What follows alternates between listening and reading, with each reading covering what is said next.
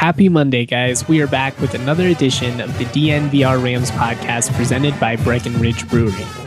As always, I'm your host, Justin Michael, and I'm super stoked about today's guest, Ed Werder of ESPN.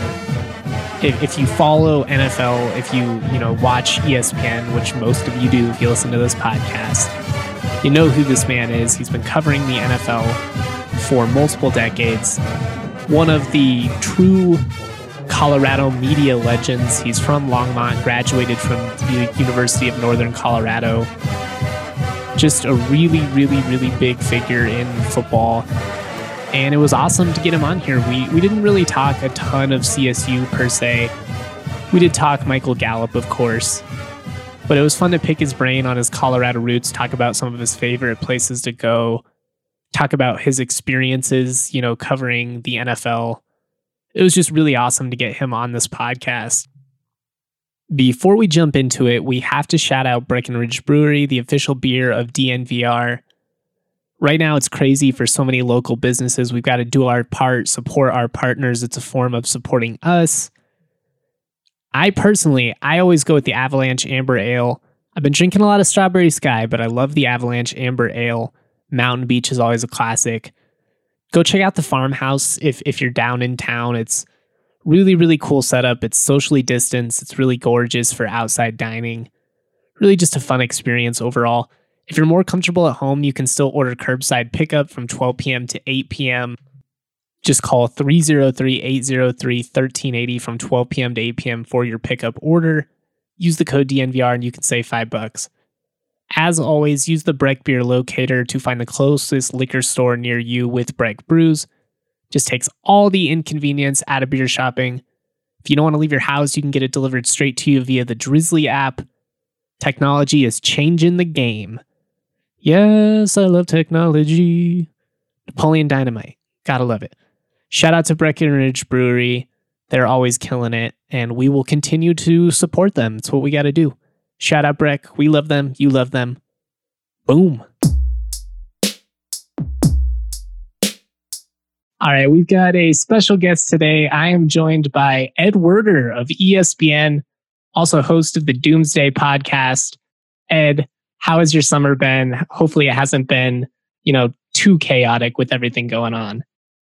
Yeah, obviously it's been a lot different NFL offseason.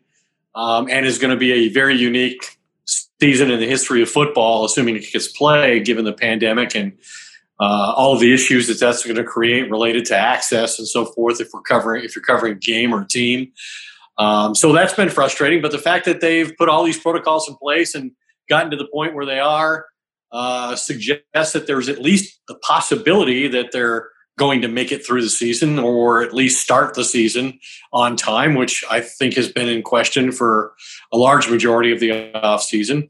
And on a personal level, it created an opportunity for my wife and I to come back to Colorado and spend some time with our family there. We have a house there, and we really enjoy it. We've had it for, 3 years now. And on a personal level, our son and his wife and our two grandkids both live in the Fort Collins area, and the granddaughter's new to the family, so she's only 4 months old. So we were afforded an opportunity to engage with the family in a way that would ordinarily not be possible to the extent it was.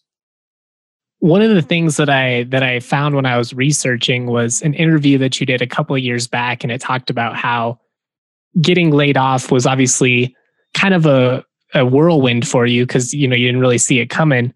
But one of the nice aspects was that you did get to spend more time in Colorado and spend more time with your family.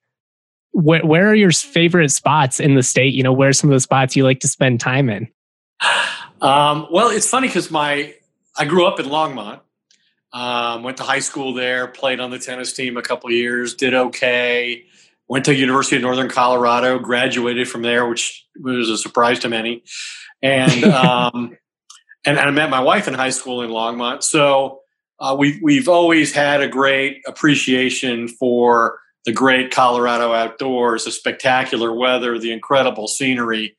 And so but we never really went north. We would always go to Boulder or Denver. And so Fort Collins was a bit of a surprise to us. They were in our conference in high school, so we made visits up to compete against them. But other than that, we weren't really that familiar with it, but really love the community there. And so we generally are there. I love playing golf at the TPC Colorado, to name drop a location. But we go to Vail quite a few times in the summer. We got into this thing when I was laid off, that period of time we were talking about, where we spent quite a bit of time there during the layoff. And my wife and I would pick a place and we would go hiking every Thursday. And so there were a lot of great spots that we found doing that.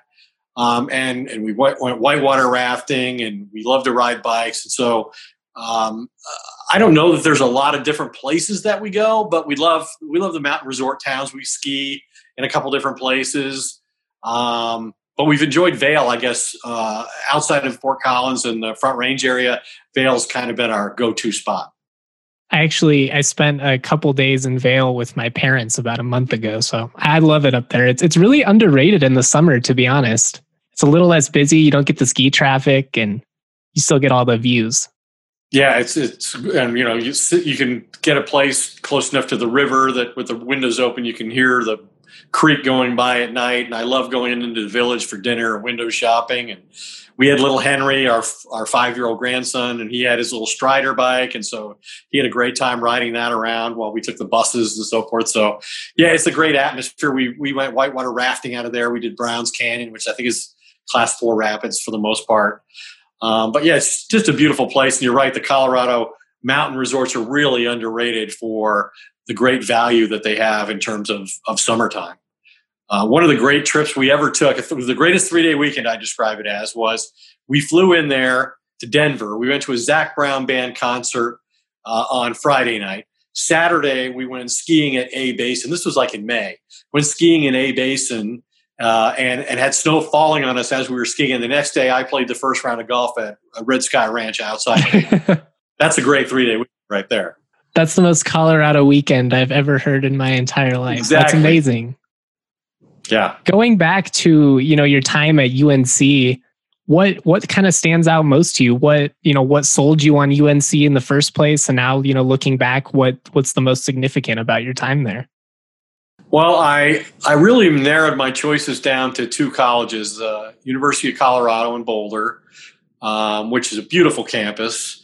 But they didn't have, they've obviously had some great, journalism alumnus from there. Douglas Looney, Rick Riley, Michael Knisley of the Post,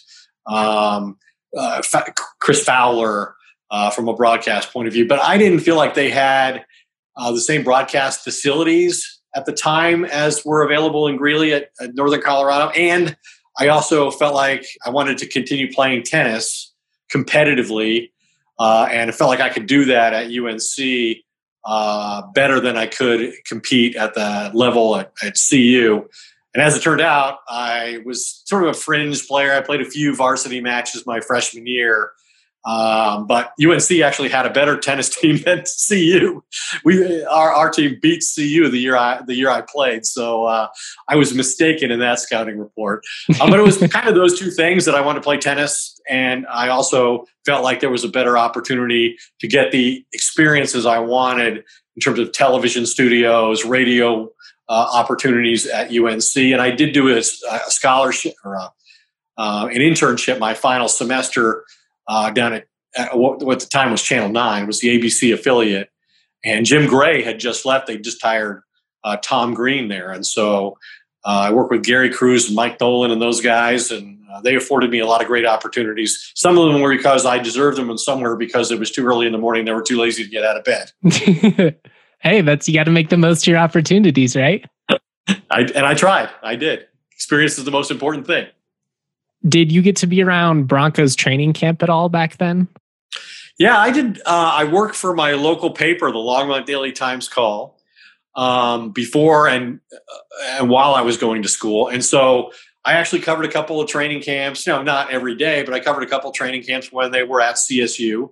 And then I did quite a bit of training camps out of Northern Colorado during the, Elway era in particular.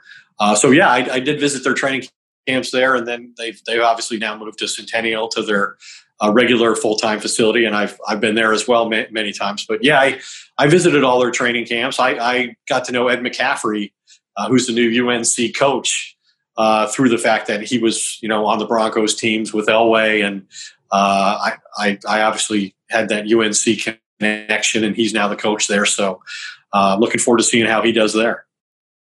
What was your reaction when they hired him? Because I thought it was pretty cool. They definitely won PR, at least from all the hires locally. He was probably, a more exciting hire than what CSU or CU got. So a win for the Bears. Yeah, at least until they play the games. But he's very enthusiastic. I was surprised just because, he doesn't have any experience at that level. But that shouldn't disqualify the right person. And, there are certain people who don't have that experience who are worth the risk. And I think this was a great risk-reward evaluation by UNC to give him that opportunity, given how successful he's been, at the high school level. And that success doesn't always translate to college success at any level. But I had a chance to go up there and actually do an interview with him after he got hired. And I was really impressed. And I think he's used his experience as a player and as a high school coach to great advantage. Now, this is going to be a unique situation. Obviously, nobody's been through what everybody's going through now, and it'll be hardest on the coaches who don't have experience to try to figure it all out now. Confront these unanticipated situations. But I think he knows what he's doing. I think he's looking for the right kind of player. I know he told me that he won't offer a scholarship unless the player comes and visits campus. Now, obviously, extenuating circumstances being what they are, I'm sure they've had to waive that policy for the time being just because of the COVID precautions everybody's had to take. But I'll be surprised if he doesn't win big and win early. Yeah, I think there'll be some uphill battles. Just there are actually some really good programs in the Big Sky, so you're competing against some teams that are pretty established. But I think his celebrity will help from a recruiting standpoint. I think you might be able to pull some guys that were potentially going to go out of state and maybe they stick around instead. I'll always be rooting for him. I do wonder if maybe they would have been better sticking off to Division II rather than making the jump to the FCS. Do you have an opinion on that? I mean, not anything that I'm ardent about, but I mean, I went to a game when they played CU 2 or 3 years ago at Folsom Field, and quite honestly, UNC should have been ahead in the third quarter. It was a missed throw, long touchdown pass opportunity that they failed to convert on. And had they done that, they'd have been in the game late in the second half. So I thought they competed actually pretty well against a much more established, formidable program at Colorado than some of those that they'll face in the Big Sky that you mentioned. Do you consider yourself a college football fan, or do you get, too much football given what you do for a living? Well, it's not too much football. It's that it's inconvenient for me to really spend a lot of time on college football, just because the games are typically played on a Saturday, and that's the day that I'm either traveling to my game and then meeting with coaches and players and putting my materials together for the next day that I'm going to broadcast for our shows on ESPN. Or I'm home doing those same sorts of things. So it's just not a day where I have a lot of time to commit to college football. But when I'm done, I'll watch a game. Or I thought Johnny Manziel was one of the most fascinating college players ever. And if Texas A&M could be seen, their game could be seen wherever I was, I made a point to try to watch that. But yeah, it's just kind of incompatible with my assignments covering the NFL for ESPN. That totally makes sense. Were you surprised at all, going out? You've been all over the country from what I gather. You worked in Orlando, you worked in Boulder, multiple newspapers in Dallas. No, I just mean, you live in Texas where college football is obviously a massive product. Given that you experienced, college football at a smaller scale, was it kind of interesting when you got out there to see just how obsessed everybody was with college football? Well, it's not just college football. It's like high school football is, the stadiums that these teams play in are ridiculous. Like they're tens of millions of dollars that they invest in these stadiums. And so, yeah, the commitment is huge. from a fan point of view. And obviously, the Texas schools have not fared that well since they moved to the SEC, which is obviously, I would argue, the best conference in college football. It's everything you would expect Texas college and high school football to be, which is on a far bigger scale than anything you could imagine in Colorado. But I also remember when the Buffs were as good as there was in the entire country, and that was a pretty exciting time to be covering games, because that was another place I worked, was in Boulder. And I never, quite honestly, I never pictured myself working in Dallas. I mean, I loved the newspaper here. The Dallas Morning News was one of the most prestigious papers in the country.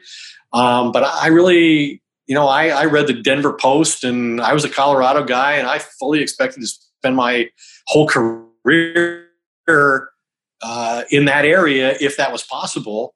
At the same time, I wanted to be able to fulfill whatever talent I had and pursue whatever opportunities existed out there. And so even though I was married young and we had kids young, I was fortunate that we were flexible enough to pursue those objectives wherever that led. And like you stated, it led to a lot of different places. Where were some of your favorite places to work, either just because you enjoyed living there or, you enjoyed the experiences that you got to cover out there? What were some of your favorite spots? I think the move to the Dallas market was, the most significant thing I did. There's a little bit of a funny story in that at the time I was in Boulder and I'd spent 5 years in Boulder, and I really wanted to move on to the next place, I wanted to be on a big metro daily. Even though we covered the Broncos that way, we weren't that, and I wanted that if I could achieve it. And so I was meeting with the Denver Post, and I had kind of secretly been hired by the Denver Post.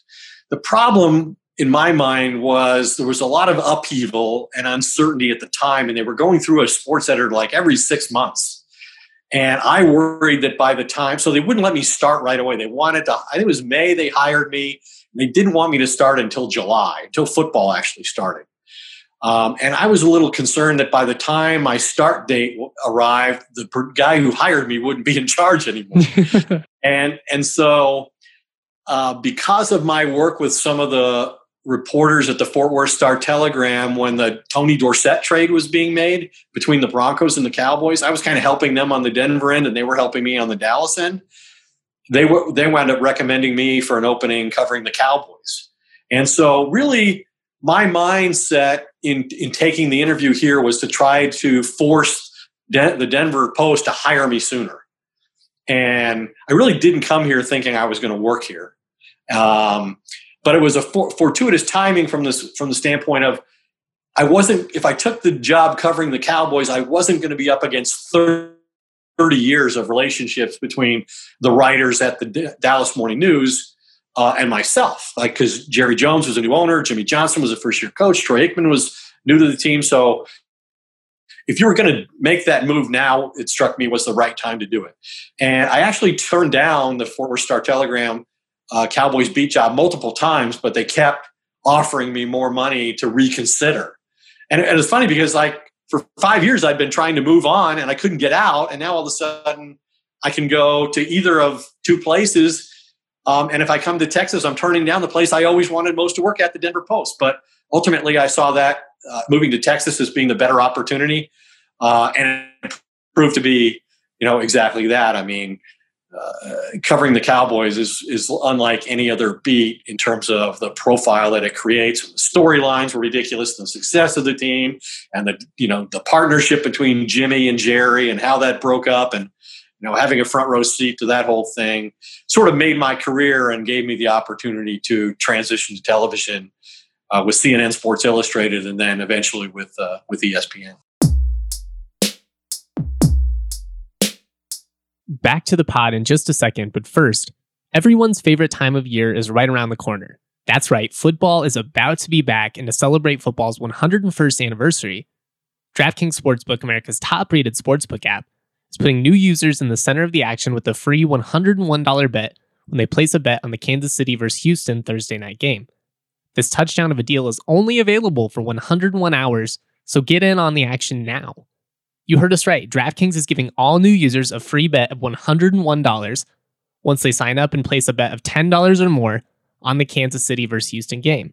If you're new to DraftKings Sportsbook, head to the app now and check out all that they have to offer, including great promotions, odds boosts, and all kinds of fun stuff. DraftKings Sportsbook is safe, secure, and reliable, and located right here in the United States, so it's easy to deposit and withdraw your money at your convenience. Gotta love that. Download the DraftKings Sportsbook app now and use the promo code DNVR to get a free $101 bet to use once you place a bet on the first football game of the season. That promo code DNVR to get your free $101 bet for a limited time only at DraftKings Sportsbook. Must be 21 or older, Colorado only. Other terms and conditions and restrictions do apply. See DraftKings.com/sportsbook for details. Have a gambling problem? Call 1-800-522-4700.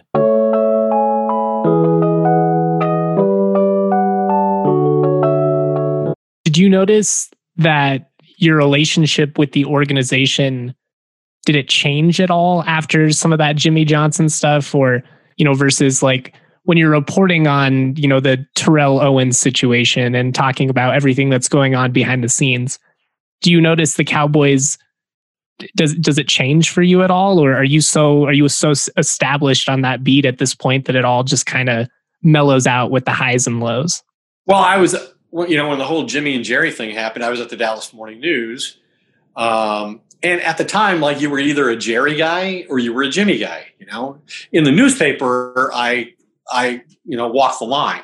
I wasn't really allowed to editorialize because I wasn't a columnist. I was a beat writer, and we kind of adhered to the traditional standards and roles, which is no more, by the way. But obviously, you did a lot of talk radio, and they heard things, and so they knew I was a Jimmy guy. And obviously, unfortunately for me, Jimmy's the one who's leaving. The owner's staying. The coach is going. If one of the two is going. But I wound up documenting the whole breakup, and it's never happened before that a guy who's just won 2 Super Bowls for the most visible franchise in the NFL is forced to leave the organization because of a disagreement, a personality conflict with the owner of the team. So I covered that whole thing. You're right. I also covered for TV the Terrell Owens situation, which made me, again, wildly unpopular with Jerry Jones. Both of those things made me wildly unpopular. Fortunately, temporary with Jerry. But I think he recognizes, and understands objectivity. He understands that while he might not like it, the facts sometimes don't represent him well. That they are still the facts, and he knew that I was not leaving, as much as he may have tried to make that a reality. It wasn't entirely possible. But I've had him stick his finger in my chest and tell me that I tried to hurt his team and on the Terrell Owens thing, and ask the PR director, that night at the game why I was still being credentials to cover the team. And that's just part of what we do. If you're ingratiated to the team, then you're probably not servicing the fans in the most accurate way possible. They have their own media staff if they want to do that. That's not what I do. Yeah, there have been times where there was conflict and I didn't get a lot of cooperation. And there were quite honestly times where, Jerry and I would have a conversation over something and he would express his pointed opinion about his disdain for what it is I wrote or said or whatever, and vow that, he was going to be magnanimous about it and not punish me. And then he lied and he did try to punish me with a story he planted somewhere else. So, but that's just part of the job. And you got to be big enough to deal with those sort of, adversities and conflicts. And I try to do it, face to face, and always let people know, whatever I write, whatever I say, whatever I report, certainly open to interpretation. If you don't think you're represented fairly, I'll be out there tomorrow and we can have a conversation about that. I prefer we do it publicly, but if you want to do it privately, but if you want to do it publicly, then we'll do it that way. That makes sense. Looking at him from the outside, Jerry Jones is obviously kind of a polarizing figure.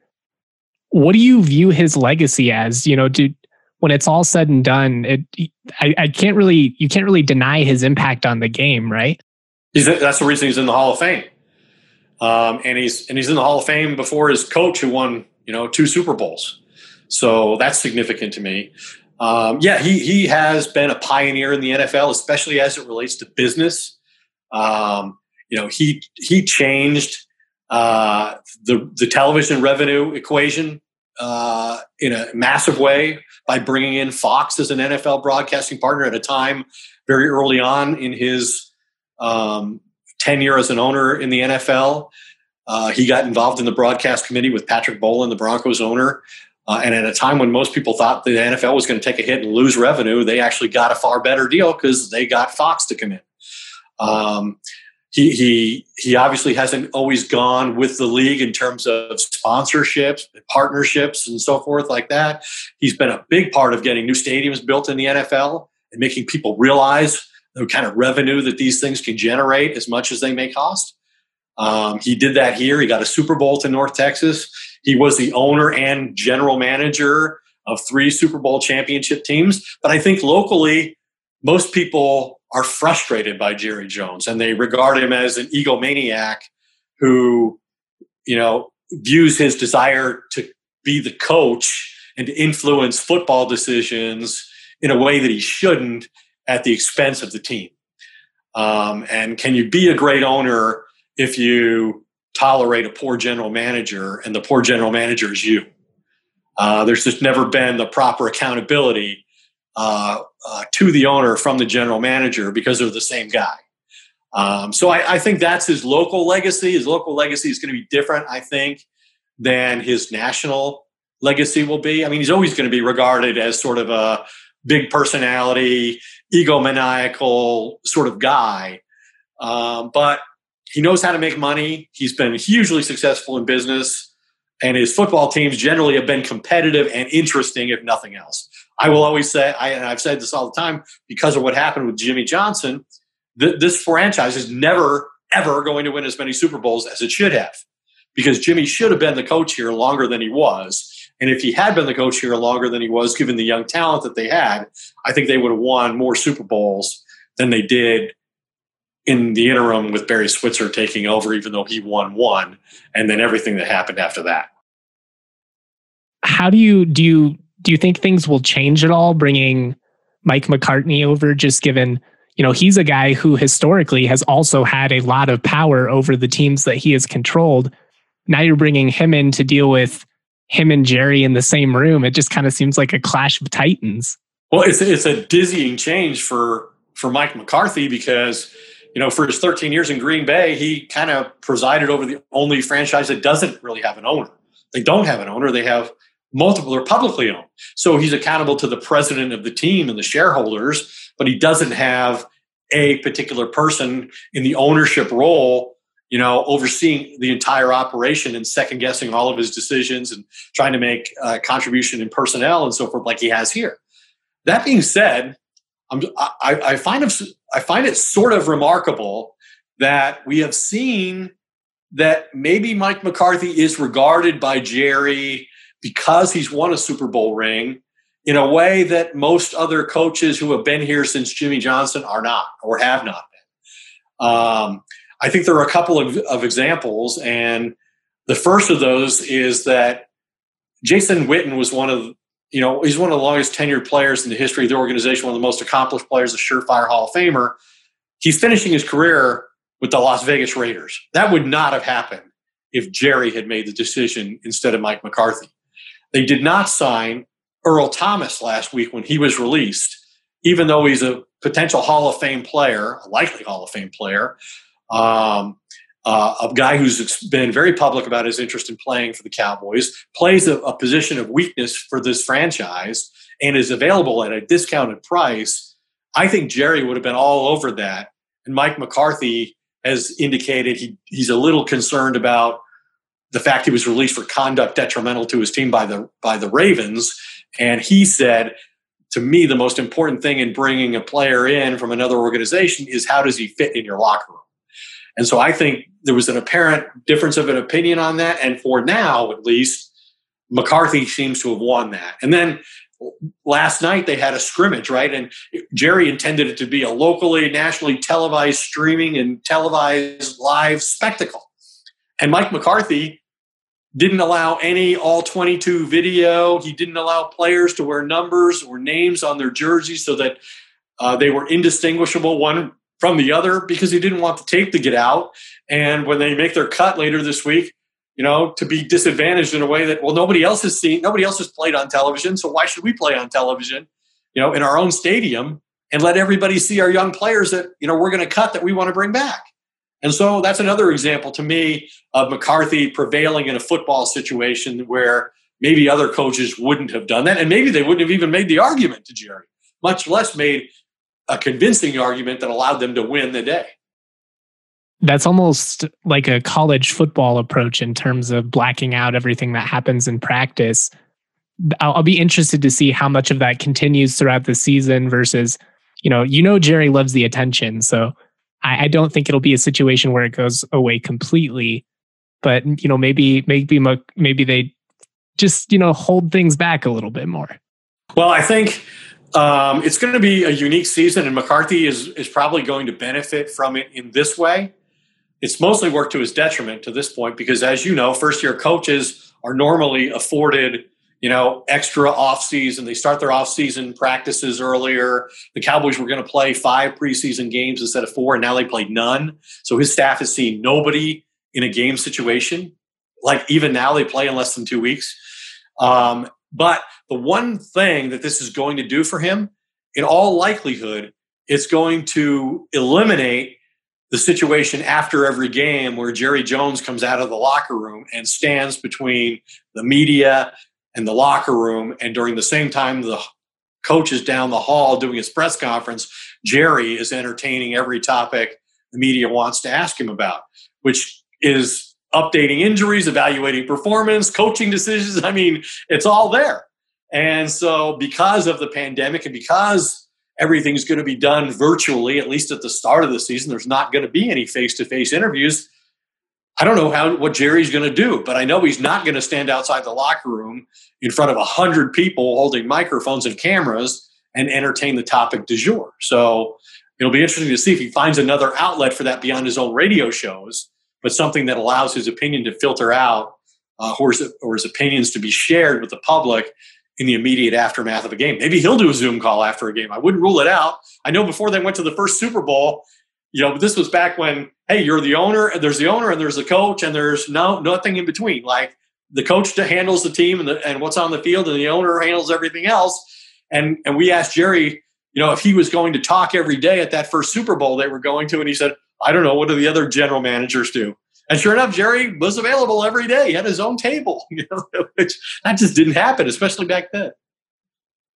He just seems like such an interesting guy. I would love to be able to spend time with him someday just to take it all in. He almost seems like a movie character in some regards. But one of the guys I definitely wanted to pick your brain on, a guy that's really popular here locally, is Michael Gallup. And that there's some concern among CSU fans that with the arrival of CeeDee Lamb, Michael Gallup is potentially going to get overshadowed. What do you think about that? And maybe does Gallup hold a little bit of an advantage given that there is no preseason and Lamb isn't going to get those reps? Well, based on everything I've seen, CeeDee Lamb is going to play a lot as a rookie. Now, you should know, and you probably do, that the fact they drafted him at 17 is no reflection at all on any level of dissatisfaction with Michael Gallup. It was totally an opportunistic decision. They had CeeDee Lamb ranked as the 4th best player on their board, and he was available at 17. And I think that in all likelihood, if he does what I expect the first 2 years of his career in the NFL, I think he's probably going to affect Amari Cooper's future with the Cowboys more than he is Michael Gallup's. Because Amari Cooper is the second highest paid receiver in football, but the Cowboys have structured the deal so they're out of the guarantees after 2 years. We assume Michael Gallup's going to get a new contract after this year, and it's not going to be at that same level that Amari Cooper commanded. Because Amari Cooper was also brilliant in creating leverage for himself because he knew they could only franchise tag either he or Dak Prescott, and that it was going to be the quarterback and not the receiver. And so he actually created an opportunity to go out in free agency knowing the Cowboys had already invested a number 1 pick and acquiring him in the trade with the Raiders. And so the Cowboys had to pay to justify the trade, and he's important to their team. But CeeDee Lamb is going to play a lot, and that's going to not really affect Michael Gallup's opportunities, I don't think, even though I would say Gallup is probably the number 3 receiver. His experience in the offense, the trust relationship he has with Dak Prescott will probably prevail early on. And even more important than that is Mike McCarthy plays 3 receivers more than almost any coach in football. His last 5 years in Green Bay, I think only Sean McVay with the Rams ran more 3 receiver looks than he did in Green Bay. And with the talent that they have at the receiver position now, you have to assume he's only going to be driven more to do that. I think the player that you have to ask about, is he going to get enough touches, is Ezekiel Elliott. Because McCarthy's never had a running back like him, and he's never really fed a running back in his offense. He's always been very quarterback oriented. But they love Michael Gallup. Mike McCarthy said last week that he totally thinks Gallup is a number 1 receiver.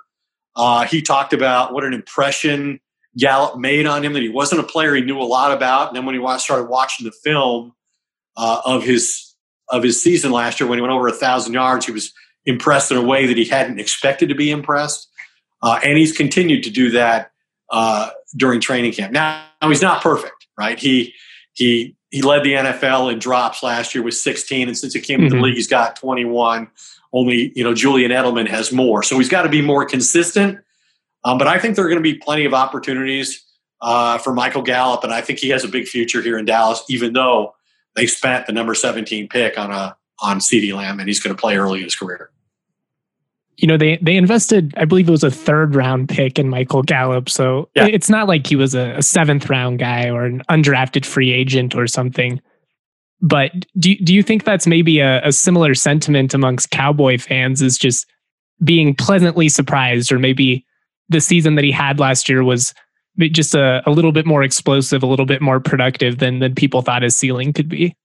Yeah, well, and part of it was, I don't think anybody expected Dak Prescott to evolve as a passer the way he has through 4 years. I mean, 2 years into the league, nobody thought this guy was going to challenge Tony Romo's, Cowboys single season passing record. He came within a yard of it last year. And now he's got even better weapons. So, obviously opportunities were created for Michael Gallup because of the presence of Zeke Elliott in the running game. And defenses are threatened by him and want to, he's their number 1 objective. And then Amari Cooper draws a lot of coverage. So Michael Gallup took advantage of a lot of great one-on-one opportunities. He's going to get those again, even more. And now he's got a coach who's not as run-oriented as his previous coach, Jason Garrett, was. So I expect Michael Gallup will have a good season again, providing he doesn't get hurt. He had a knee injury at one point last year. But, among 3rd round picks, there's the only guy who produced more in his second NFL season, who was a receiver chosen in the 3rd round, is Mike Wallace. And there have been some good receivers taken in the 3rd round in the NFL. I mean, you're talking about, T.Y. Hilton is a guy who comes to mind. Terrell Owens was a 3rd round draft pick. Kenny Galladay was a 3rd round pick. So that's a pretty impressive list that he's accomplished. And only two other Cowboys in their second seasons had 1,000-yard receiving seasons, and that was Drew Pearson and Bob Hayes. So he's put himself in pretty astonishing company early in his career. Is he a player that's popular with the fans at all, in terms of is he active in the community? He was a really popular guy when he was at CSU, just very active with the fans, always willing to do the engagement opportunities, whether it was going to a children's hospital or something like that. Is he a guy that's made an impact at all like that?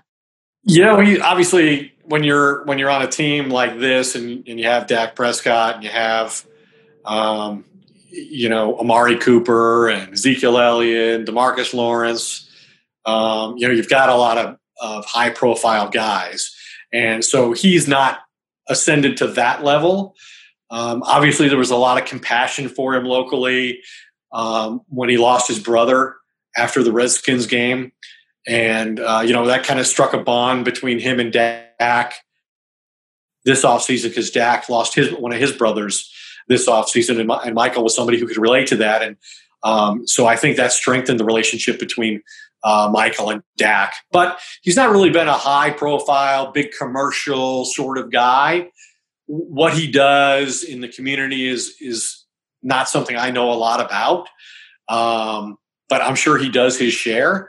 But he's just kind of I think he's regarded as a good citizen, a pro's pro, somebody that people in the locker room have a lot of respect for, and is probably a better player than most people in the NFL realize.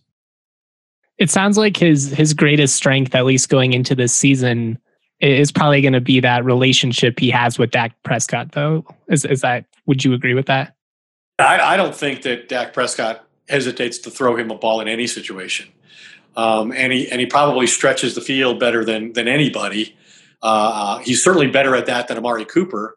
But Amari is such a great route runner, and he is so unique with his second step, creating separation on a consistent basis. He's not the run after the catch guy that some players are. That I think that Michael has proven to be early in his career, and that CeeDee Lamb is going to be to even a greater extent. But yeah, I don't think there's any situation, and I think we've seen that on the field in games where they're not afraid to throw a football to Michael Gallup in any situation, even with the season on the line in Philadelphia. I think their biggest problem was there were 4 games last year where Dak Prescott and the Cowboys played on the road, and Dak didn't have a touchdown pass in any of those games. And too many of those games came late in the year when they were on the road against good defenses like Chicago, New England, home against Buffalo, where those teams were able to shut down Amari Cooper. And I don't think that's going to happen anymore. I think Dak Prescott is going to have options now, whether it's Michael Gallup or it's CeeDee Lamb or it's Zeke Elliott in the passing game, where they're not going to be as dependent on Amari Cooper as they were in those important games against good defenses and the best corners in football last year. I don't want to take up too much of your time here, but I'm curious. I know you haven't had a chance to see them in action like you normally have since there hasn't been a preseason. But going into the year, what does your gut say about the Dallas Cowboys? Do you view them as a Super Bowl contender, a team that's potentially going to, be at the top of the NFC, or is there still some work that needs to be done there?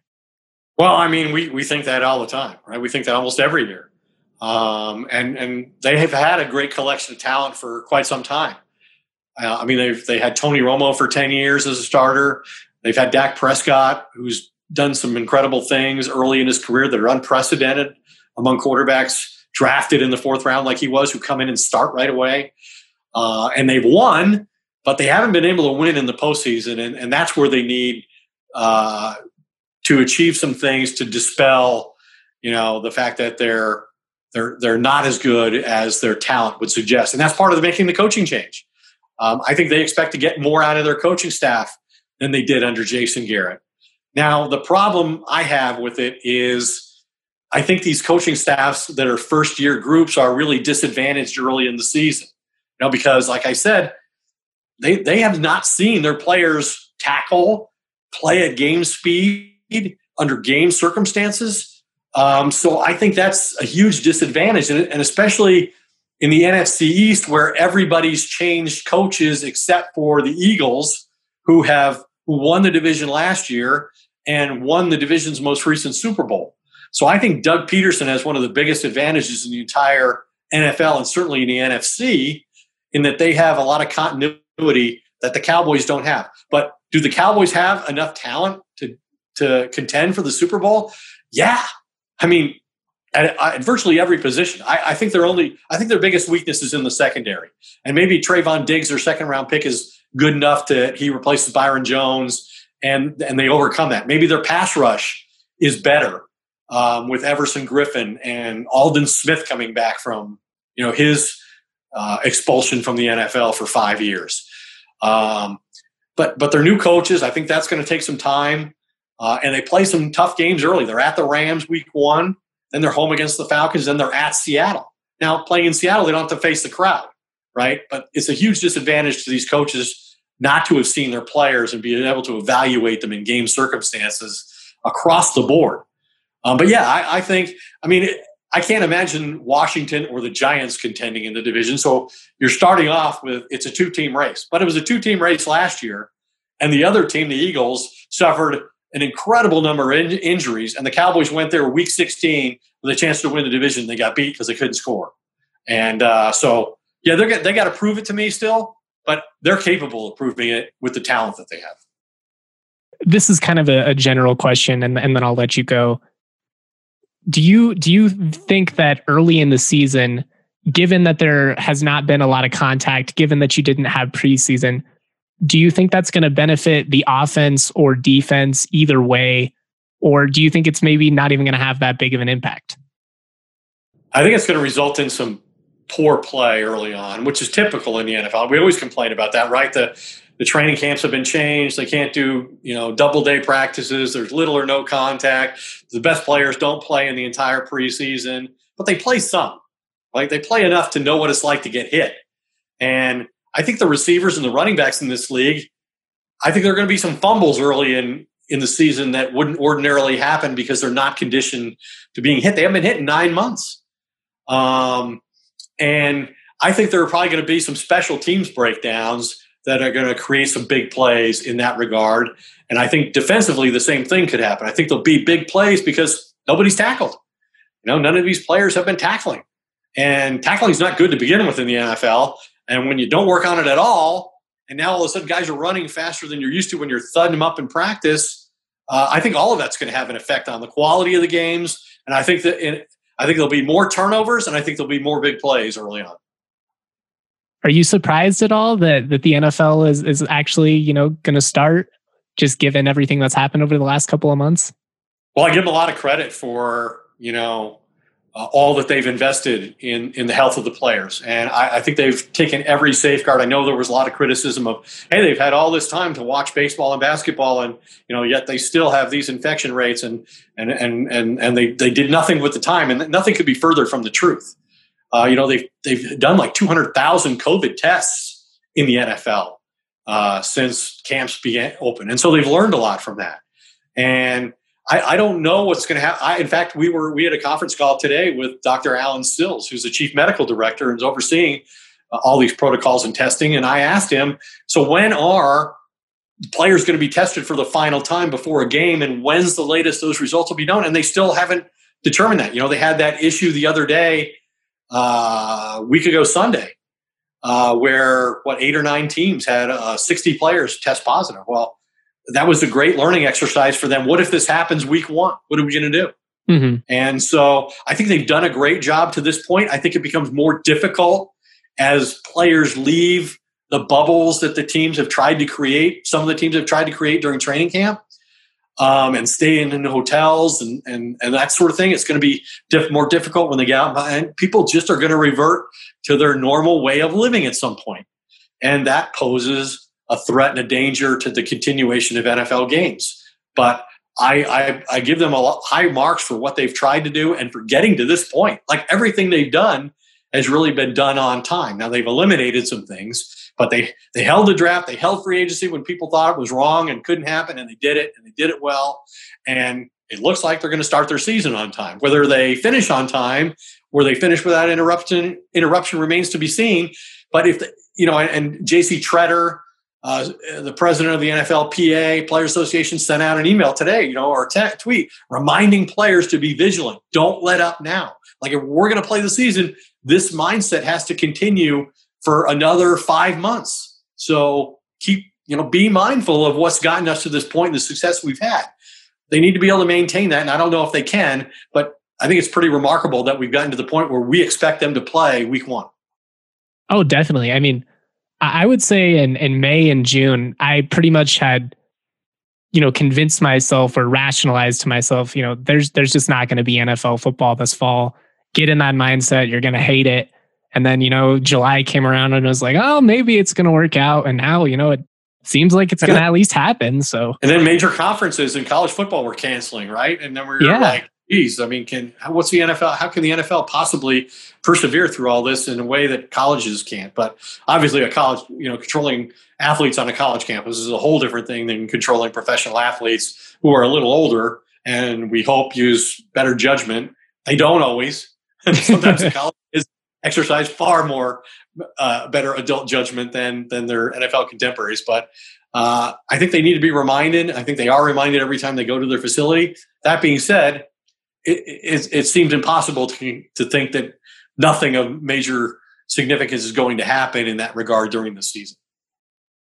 Definitely. Well, Ed, I don't want to take up any more of your time, but before you go, I want to thank you again for coming on. You've always been an idol of mine. Growing up in Colorado and following media, there's you and guys like Chris Fowler and seeing people that had made it, even Schefter, with what he did at the Post.